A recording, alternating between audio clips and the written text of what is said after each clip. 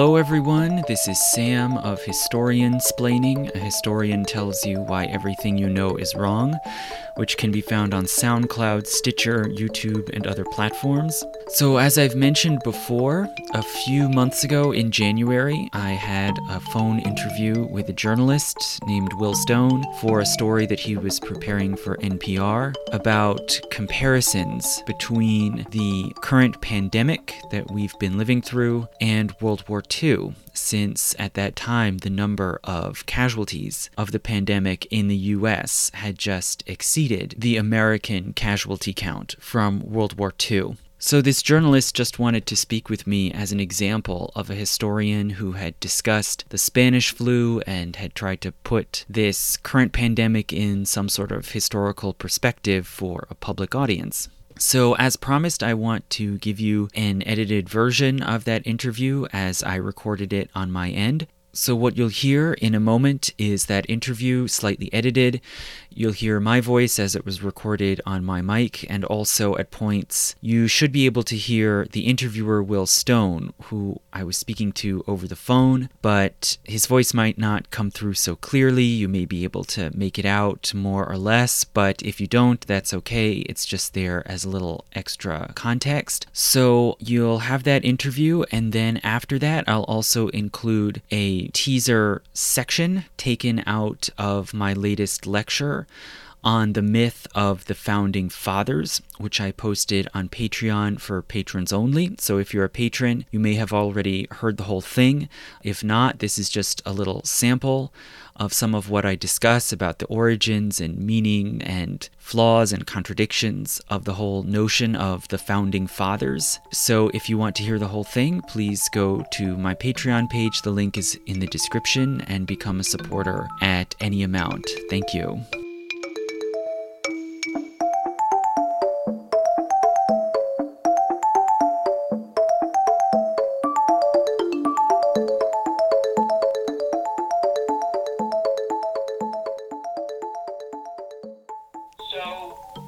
Can I just ask you up front, do you do these comparisons? And have you done it around even this pandemic? I'm not sure. Well, I'm very careful, and if I do draw any parallels between current events and history, I'm always very careful to couch it that circumstances change and the significance of events change through different times in history. So you can't just make easy numerical comparisons and think that things are therefore comparable or equal. So I'm very cautious about that. I do think there are advantages and disadvantages to making those kinds of historical comparisons. But firstly, when I was approached about this question of looking at the death toll of this pandemic as compared to World War II, the first thing that struck me was how strange and how new a dilemma that is, to try to kind of tally up and compare the devastation of, on the one hand, a war, and on the other hand, a disease pandemic. And I think that's a very new, modern kind of situation, because through the vast majority of human history, people have understood warfare and disease to go hand in hand and to be inextricably linked. And that's been true through the ancient world, the medieval world, the early modern world. If you think of the book of Revelations, the four horsemen of the apocalypse, they symbolize invasion, warfare, famine, and plague. And that, I think, is how people have tended to think of it, that the two breed each other and are inseparable. And it's true. If you look at disease epidemics and the instability that they cause, they often give rise to warfare. And war, when you have these large crowds, these gatherings of people put together in tight, crowded, unsanitary conditions like war camps or warships, they are a perfect breeding ground for disease. And you tend to get epidemics and even pandemics breaking out from wars that then cause more deaths than the combat of the war. That's been the usual pattern through most of history. And my specialization happens to be the 18th century. And if you look just, for example, at the American Revolution, the Americans lost around 7,000 people on the battlefield, which was, a lot, which was a significant number for a small country. But it was tiny compared to the devastation of the smallpox pandemic that began in the army camps and on the prison ships where POWs were held, and then flashed over into the civilian population and swept all across the American continent, killing tens of thousands of people. And it was just, I think, part of normal understanding that much of the devastation of war comes from the attendant diseases and the epidemics and the pandemics. And it's really only been in recent times that we've started thinking of those as two separate phenomena that then somehow we have to weigh against each other. And I think it's really remarkable, when you talk about the First World War, sometimes people today remark, the Spanish flu pandemic killed more people than the First World War. And isn't it strange that we don't remember it as a bigger disaster than the war? And that's true, but the Spanish flu was an outcome of the war. It began in the army camps and on ships and in the trenches. And from there, it festered and then spread into the civilian world. So the Spanish flu, really, you'd have to say, if you're speaking about causation, the Spanish flu and all those millions of deaths were another outcome of the war, right? And people didn't understand them necessarily as two separate phenomena. And then when you talk about the Second World War, now we're making these comparisons of what this pandemic that we're in versus World War II. It happens that World War II was the first American war where more people died in combat than of disease. It was the first time that scale started to shift and people started to think of war differently. And that's because medicine had improved. We had better sanitation, we had germ theory, antibiotics, vaccinations had advanced. And so for the first time, we could contain the disease devastation. And so you ended up with over 200,000 combat deaths and only about 100,000 or so from disease. And that was the first time that started to change. And I think that since then, over the past couple generations, we've really changed how we think about war in a way that I think is misleading and distorting. That we think more and more of war as just a phenomenon of battle deaths, and that you can kind of sum up the toll of a war just by counting the bodies from the battlefield. And we imagine that it's something that sort of happens over there in other countries. Our troops kind of get deployed, they parachute in, some conflict happens, then they get out, they come back, and it's over. And there aren't reverberating waves of devastation. We sort of think of it as something that can be contained and kept far away from civilian life. But that's really not true. Certainly, just if you talk about World War II again, millions of people who were deployed were able to get back home to their home countries, including the U.S. But hundreds of thousands of them, they may have gotten home alive, but they were missing legs or missing arms or missing eyes, or they were paralyzed or blind. And even those who did get back home without those kinds of devastating physical injuries, many of them were mentally injured. They were mentally scarred and haunted for the rest of their lives. And after all recent wars, you can talk about Vietnam to take a more recent war, hundreds of thousands of people got home from that war, and they may have been physically intact, but they were mentally and psychically devastated. And there have been thousands of suicides, which continue down to today. And then even more so with these recent wars in Iraq and Afghanistan. Just the DoD released a report a couple years ago saying that over 60,000 American veterans committed suicide just between 2008 and 2017. That is more than the entire official death toll of the Vietnam War for the United States. So even if people manage to escape the devastation on the battlefield and get home, there's now psychological devastation that continues and reverberates. And the reason I'm pointing this out is that you cannot sum up the kind of lingering and unfolding trauma of a war just in combat deaths. It's much more complex than that, and it cannot be summed up in that one statistic.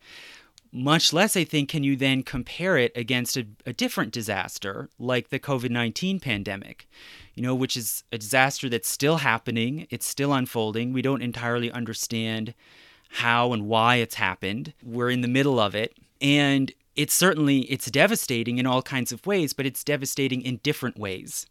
People are dying in a different way, under different circumstances. And there are different traumas. There's psychological trauma from the isolation and the anxiety. There's economic loss. And you can't just tot up, and try to sum up in a simple statistic how big is this disaster versus that disaster, as if they're comparable or as if they can even be summed up in a simple number. So that was really helpful, Sam. Thank you. Just so much to go off of there.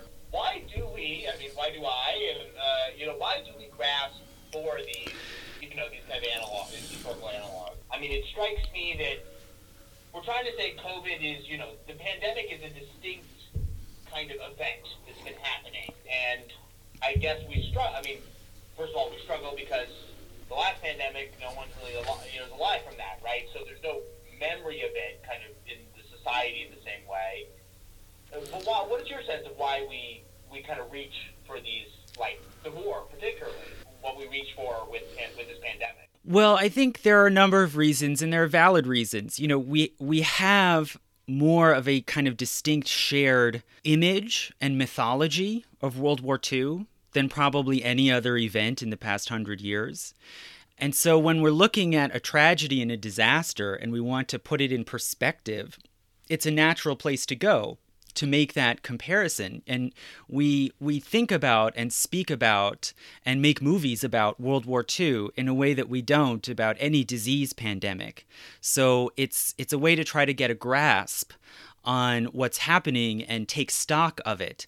And, and I just made all those caveats about how you can't just make these facile comparisons as if a death of COVID-19 is the same as a death in Guadalcanal or the Battle of the Bulge. But nonetheless, it's important for us to start taking stock and sort of collectively reckoning with what's happened to us. And it's still really too early to do that in any comprehensive way because it's not over. We still don't have control over it. But it's important, I think, and it's an early step towards public mourning, really. And I do think that is really important. And if we think back to the Spanish flu, a lot of the reason why the Spanish flu, I think, was really devastating and left kind of unhealed scars was because there was no public mourning for what had happened. At the time it was going on, it was overshadowed in people's minds by the war, which people saw as more important, the war in Europe. And also, at that time, there was still a significant stigma around dying of disease. It was seen as kind of embarrassing or a sign of weakness to say that your son or your sister had died of an illness like influenza. And that stigma, lasted right up through most of the 20th century. So there was never a kind of open public reckoning and collective mourning where people could take their private grief and situate it and share it with others who had gone through the same disaster. And if you look at the great literature that discusses the Spanish flu, like, Pale Horse, Pale Rider, or Look Homeward Angel, there's this sense of a kind of unresolved private grief that people often kept secret for their whole lives. And we can't let that happen now. People have to start talking publicly and reckoning in some kind of collective way with what we've gone through. And counting the dead is one step. It's one early step in doing that. You kind of led me to this question, which is it that we want the pandemic to feel? Do we want some kind of more shared reckoning that we had in World War II, but we're not having now? Is there something about how we are grieving as a nation that we wish was different, so we reach to the kind of World War II as a way to kind of maybe try to capture a bit of that? Well, that's a hard question. I mean, you're a journalist. I'm not. I'm a historian. I can't give you the same sort of insight about what's happening right now. I think that certainly people are reaching for some kind of collective expression of grief that in a sense dignifies something very undignified. There's a long history of celebrating and heroizing those who die on the battlefield. That's just a common, normal thing that people in all kinds of societies do. We don't do the same thing with regard to people who die of a disease. It doesn't lend itself as easily to that kind of dignified memorialization. And we do not have a history of celebrating and honoring nurses, EMTs, nursing home workers, the people who are on, you could say, in a sense, the front line of this particular struggle. Those people are not given the same kind of mythic treatment that we give to war heroes or even to war dead. But at base, the tragedy of it may be similar, and tragedy cannot be captured in a statistic. It can only be captured in experience and in stories. And we're going to have to do that, and we're going to have to do it, I think, in a new way, in a way that we just don't have precedents for, in the way that we do when it comes to war. Have you, just to be clear, you make these comparisons? I mean, would if you had to decide, or would you advise me and the media to just kind of move away from this, what is kind of, I don't know if it's cliche at this point, but, repeating, that is like 5 Vietnam Wars, in half the time, or, that is like World War II, we've surpassed that. I mean, should we find a new kind of rhetorical... Well, here's how I would put it. The way I would put it is, if you compare numbers, make it clear that you're only comparing numbers and that those numbers only have a limited significance. The devastation of World War II cannot just be summed up in a statistic, 407,000 battle dead, much less, can you say the devastation of Vietnam is simply 58,000 battle dead? I grew up mostly in the 1990s, and I remember learning as a young person that America has a cultural stereotype, an ingrained cultural stereotype of the psychologically scarred Vietnam veteran. And it took me a while to realize how perverse that is, that we all know. It's just a known open secret that all kinds of people are struggling in deep ways with the trauma of Vietnam. And rather than doing something about that, we make a joke of it. It becomes a laughingstock, which probably only then continues the suffering, right? So what I'm saying is the impact of a war, just to take Vietnam as an example, is much more complex and often much harder and more challenging to cope with than is summed up in a statistic like 58,000. And so that number is a number. It is it's a valid piece of historical evidence and you can use it, but you have to couch it very carefully. That if something happens and 58,000 people die, that doesn't mean it's equivalent to the Vietnam War. It doesn't mean that, and same with 9/11, people do the same thing. 3 9/11s did not just happen. Tragedy cannot be captured in a statistic, and you can't simply tot these things up like jelly beans in a jar and think that they're all commensurable. It's much more complex than that. It's more social. It's more psychological. And so I would say go ahead and make comparison numbers, but just say the number of people who have died that is attributed to COVID-19 is roughly the same as the official total of combat dead from World War II. That doesn't mean it's the same as World War II, or even that the two are on the same level or are comparable. They're two different kinds of tragedies.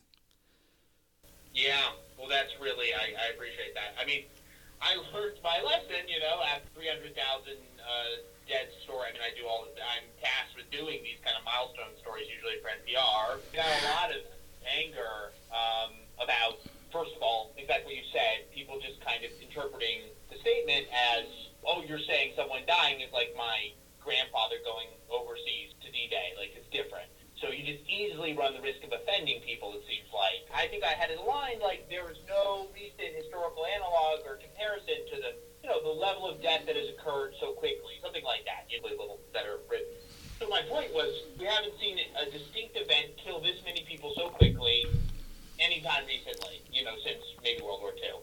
Then I got a lot of angry people thinking I'm not talking about AIDS. Obviously, that was tragic and horrific in its own way.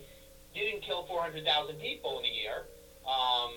You kind of stray into, I found, you stray into these territories where they think you're trying to kind of diminish the comparison, kind of that tool ends up maybe having the opposite effect. Right? Yeah, well, and I think it only makes sense that it sort of backfires no matter how you do it, because these events are really complicated, and I should make clear, every death is a tragedy. Anything that leads to grief is a tragedy.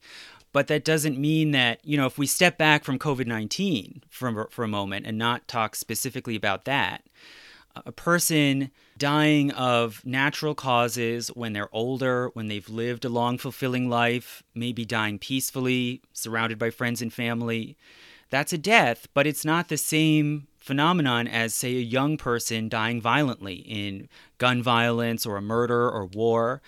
And likewise, it's not the same thing as a young person dying of a disease like AIDS, maybe in the prime of life or in early adulthood when their life should just be beginning. All of these are different phenomena, and they leave behind different kinds of loss and grief that can't be calculated. And if you talk about the people we lost in World War II, the average age of an enlisted soldier or sailor in World War II was 26. In Vietnam, it was 22. In the early waves of AIDS, we're talking about people in their 20s and 30s. The Spanish flu, it hit hardest, people in their 20s and 30s. So you're not just talking about a death toll. You're not just talking about a body count. You're talking about decades of these people's lives lost, whole careers they could have had, families they could have started. We can never know, the books that were never written, the churches, the businesses that were never founded. It is beyond, it's not quantifiable. That loss is not quantifiable. And I do not say that to minimize what's happening now in COVID-19, but just to say every tragedy is its own tragedy with its own circumstances and its own effects. And you have to be very careful, especially when you're using numbers. You have to be very careful to say these are just numbers. They only capture a specific limited aspect of the story. I mean, this has been just great in terms of kind of teasing apart this issue for me. But can I ask you one more quick question, which was, you had mentioned the Spanish flu earlier in this conversation, and kind of the private, people, it sounds like you said there was not that opportunity for collective grieving, kind of privacy to it. And I guess when you look at how we're reckoning with this as a country right now in a very different ways, are there similarities, differences that stand out to you between that pandemic 100 years ago and this one, and how we're kind of facing it? Or is it kind of similar in some respects? Well, that's a good question. I mean, I think that in some ways we have a massive head start beyond where we were with the Spanish flu, in the sense that we're very conscious that this pandemic is happening. We know that it's affecting us. We're grappling with it. When the Spanish flu happened, it was not publicly discussed nearly as much. People, like Catherine Ann Porter wrote in Pale Horse, Pale Rider, people almost felt it was selfish to talk about their grief and their loss of loved ones to the flu when they were supposed to be supporting our boys over there at the war front. So it was really swept under the rug to a great degree. So in that sense, we're way ahead of where we were. But I do think that there is also still a problem now with this pandemic that's similar to the way we're approaching war, which is that we're really not seeing what's happening to a lot of these people when they're suffering and dying.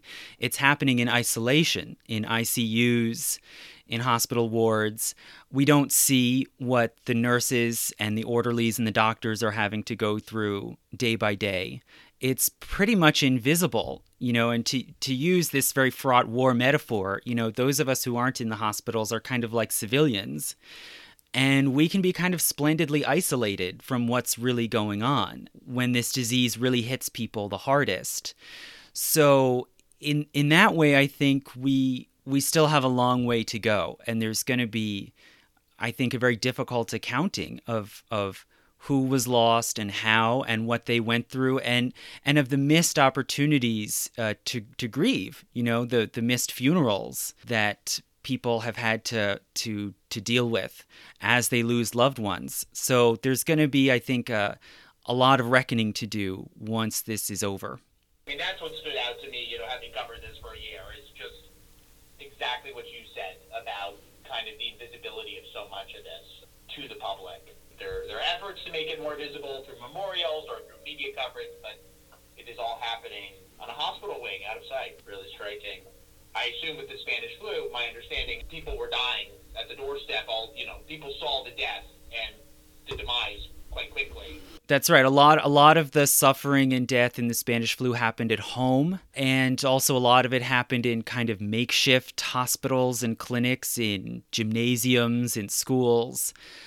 And so it was kind of undeniable that it was happening in people's lives, but still, nonetheless, they didn't really come together collectively to grieve and to mourn publicly.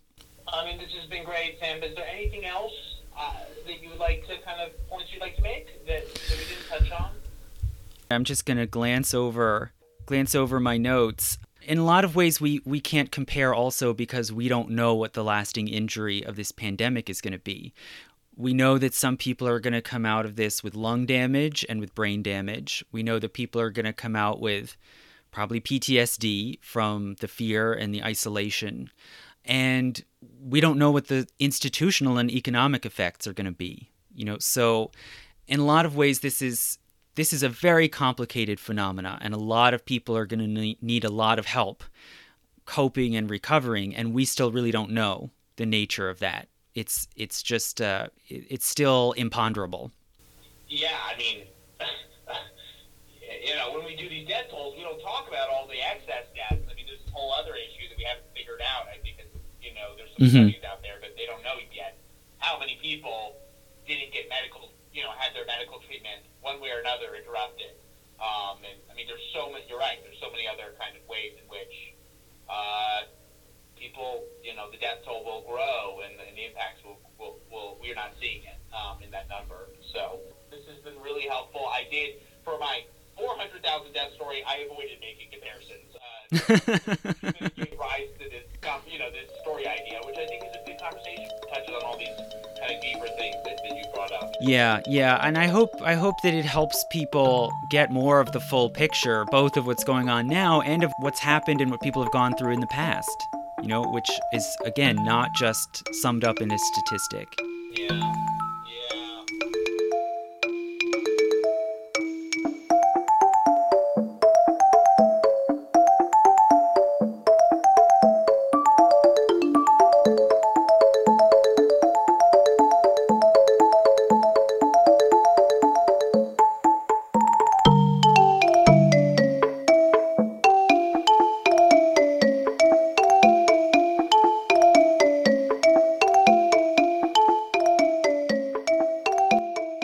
So that was my interview from January with journalist Will Stone about comparisons between the current pandemic and the Second World War. And lastly now, you'll hear a section taken right out of the middle of my latest lecture on Patreon, Myth of the Month 16, The Founding Fathers. So again, if you want to hear the whole thing, please go to my Patreon page and support at any amount or any level. Thank you.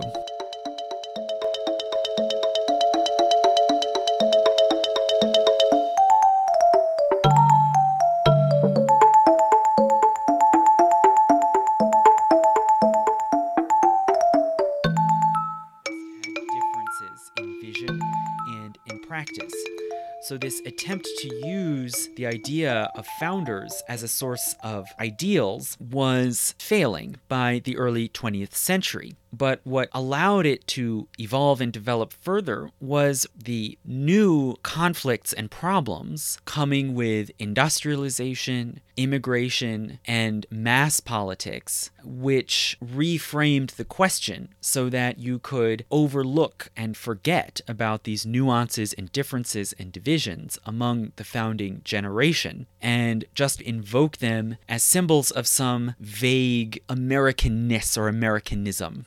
The phrase Founding Fathers came into usage in the early 1900s. Initially, its predecessor was Founding American Fathers, but eventually that middle word got dropped out in order to sound better. And both of those phrases, Founding American Fathers and Founding Fathers, were coined by none other than everyone's favorite early 20th century American president, Warren G. Harding. And it makes a lot of sense that this phrase came from Harding for a lot of reasons. Harding had started out as a newspaper publisher in Ohio. He knew how to produce language and rhetoric that would sound appealing and inspiring to a broad audience. He became a state politician in Ohio as a Republican, and he clearly belonged to the conservative wing of the Republican Party. So the Republicans by this time were divided between conservative, sort of laissez-faire Republicans and progressives, kind of left over from the Reconstruction era. And he was a conservative, but also viewed himself as a conciliator, a unifier who wanted to bring different wings of republicanism together. And he wanted to appeal to a sense of shared, enduring values that could bridge the gaps, both between different wings of the Republican Party and between the different sections of the country, between the North and the South, which at his time in the 1910s were still basically partisan divided between a Republican-dominated North and a Democratic-dominated South, with also a Democratic stronghold in New York. So in 1912, he gave an address to the Republican National Convention in which he referred to the founding American fathers. And then at the next convention in 1916, while the country was divided and debating whether or not to get involved in the World War, he gave the first speech that used the phrase founding fathers. And it was in this context. He said, quote, "No political party ever has builded or even can build permanently except in conscientious devotion to abiding principles. Time never alters a fundamental truth. Conditions do change, popular interest is self-assertive, but the essentials of constructive government and attending progress are abiding and unchanging. For example, we ought to be as genuinely American today as when the Founding Fathers flung their immortal defiance in the face of old-world oppressions and dedicated a new republic to liberty and justice." So you can see here Harding is weaving together several things: the idea of progress, liberty and justice, the revolution, with this true Americanism. We should be as genuinely American today as we were then. And this was probably very potent at a time when society was rapidly changing, when you had industrial cities, a new massive working class composed largely of immigrants and also African Americans coming up from the South. You had radical unionism and strikes. So Harding here casts these so-called founding fathers as sort of sages with timeless wisdom that should endure, even as society might change, or even despite the popular will. The government should hold fast to some fundamentally American principles. In his view, these founding fathers were not just solving problems in their own time, but for all time. Time never alters a fundamental truth. So there are several important innovations in this concept of founding fathers as opposed to framers or founders. For one thing, it has a gender. It now is explicitly male. So if there was ever any doubt, we now know that it cannot include people like, say, Abigail Adams or Mercy Otis Warren, who wrote the first history of the Revolution to interpret and draw a political message from the Revolution. Founding Fathers also implies a familial and ancestral connection, not just political. That further implies an emotional connection. The idea that these fathers are setting a tone or a model for their children. Hence, they are kind of role models for a whole identity and way of life, not just for politics. And further, if you accept this idea of the founders as fathers, there's also an implication of an ethnic and racial connection, which was very significant in the 1910s because of the tremendous immigration into the country, the massive growth of a multi-ethnic, multi-religious, largely Catholic working class in the cities, which looked quite different from the makeup of the society that had declared independence from Britain. In the 1910s, there was mounting fear over foreign influence, which also then got caught up in the controversies over the First World War. Fear of foreign infiltration, of spies, fifth columns. There was a very powerful wave of anti-German animus during the war. And all of this then was only heightened with the Russian Revolution, which happened just a year later in 1917, which gave way then in the 1920s to the first Red Scare and the first immigration restrictions, the first laws curtailing immigration from Southern and Eastern Europe, which were passed in 1921 and 24. So the first one in 1921 was enacted when Harding was president.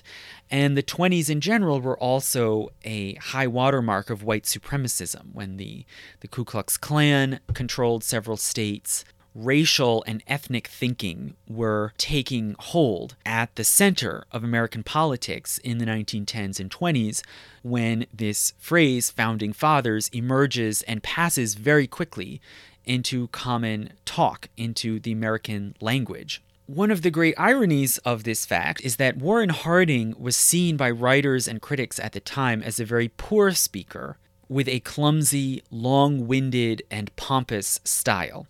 And there's kind of a famous column from 1920, the year when Harding was elected, where the famous critic and satirist H.L. Mencken mocked Harding's language in his speeches. And he said of it, quote, "It reminds me of a string of wet sponges. It reminds me of tattered washing on the line. It reminds me of stale bean soup, of college yells, of dogs barking idiotically through endless nights. It is so bad that a sort of grandeur creeps into it. It drags itself out of the dark abysm of pish and crawls insanely up the topmost pinnacle of posh. It is rumble and bumble, it is flap and doodle, it is balder and dash." And it can seem very strange. How could it be that someone who was derided in this way for his nonsensical, meandering mode of speech, how is it that he managed to coin this term and others which were so completely embraced into the language and are still very much embedded in our language today? And Harding did bequeath to the language two very common phrases that we still use today. One is Founding Fathers. The other is return to normalcy, which was basically his slogan for his election in 1920 after the tumult of the Progressive Era, the labor unrest, the involvement in World War I, prohibition. People wanted to go back to normal, which should sound very familiar. And, exactly 100 years later, a new president has been elected on a very similar platform after, again, a period of great rupture and tumult. Now, it happens that he invented not only the phrase return to normalcy, but the word normalcy.